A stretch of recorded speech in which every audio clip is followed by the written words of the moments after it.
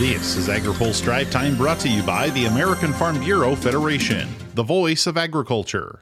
Learn more at fb.org.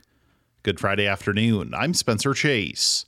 A bicameral group of farm state Republicans is worried about the cost of Russian phosphate fertilizer and trying to reverse a decision to hike a countervailing duty. The Department of Commerce is considering increasing the existing duty on Russian imports from just over 9% to a much higher 53.29%, which the lawmakers say would have a detrimental impact on supplies and prices for the input used by many American producers.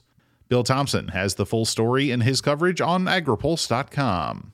In other news, two Farm Bill lobbyists say the loss of Kevin McCarthy from the position of House Speaker is going to require an adjustment from the Beltway agricultural community. McCarthy's California district was a heavily agricultural area, something Farm Bureau's Sam Kiefer has heard from another key House Republican, and the Farm Bill impacts are still up in the air. We've heard Chair Thompson from the House Ag Committee say numerous times that his district and Mr. McCarthy's district are very similar, just on opposite sides of the continent.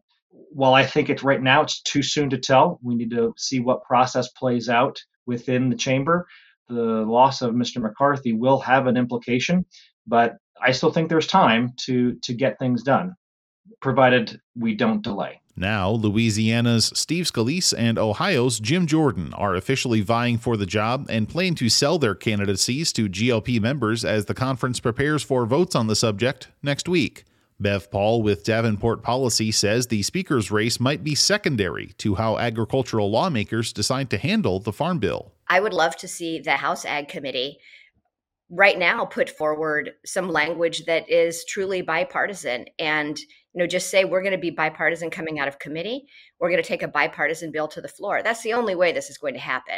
What we have seen in the House so far this year is that the speaker's ability is really limited. Republican members are expected to take part in a candidate forum Tuesday before House floor votes on Wednesday. You can hear more from Kiefer, Paul, and South Dakota Republican and Senate Ag Committee member John Thune in this week's AgriPulse Newsmakers, online today and airing tomorrow at 11 a.m. Eastern, 8 a.m. Pacific on RFD TV. Finally today, federal employees are being tasked with conservation practice assistance. AgriPulse's Hannah Pagel has more. USDA's Natural Resources Conservation Service says it is ready to help farmers adopt climate-smart conservation practices on acres across the country.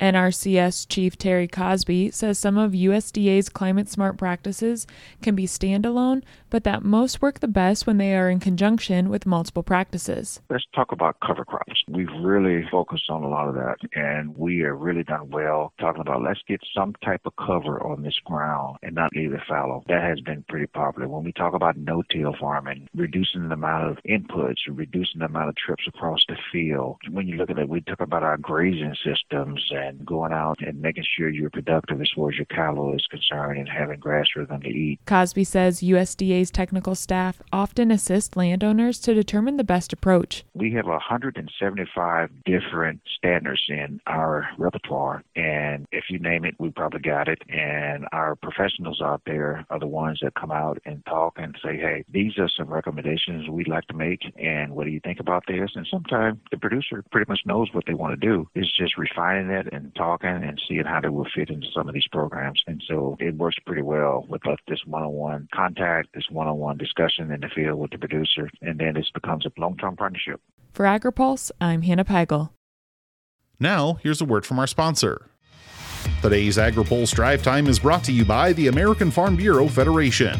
Join more than 5,000 farmers and ranchers from across the country at the American Farm Bureau Convention, January 19th through the 24th in Salt Lake City.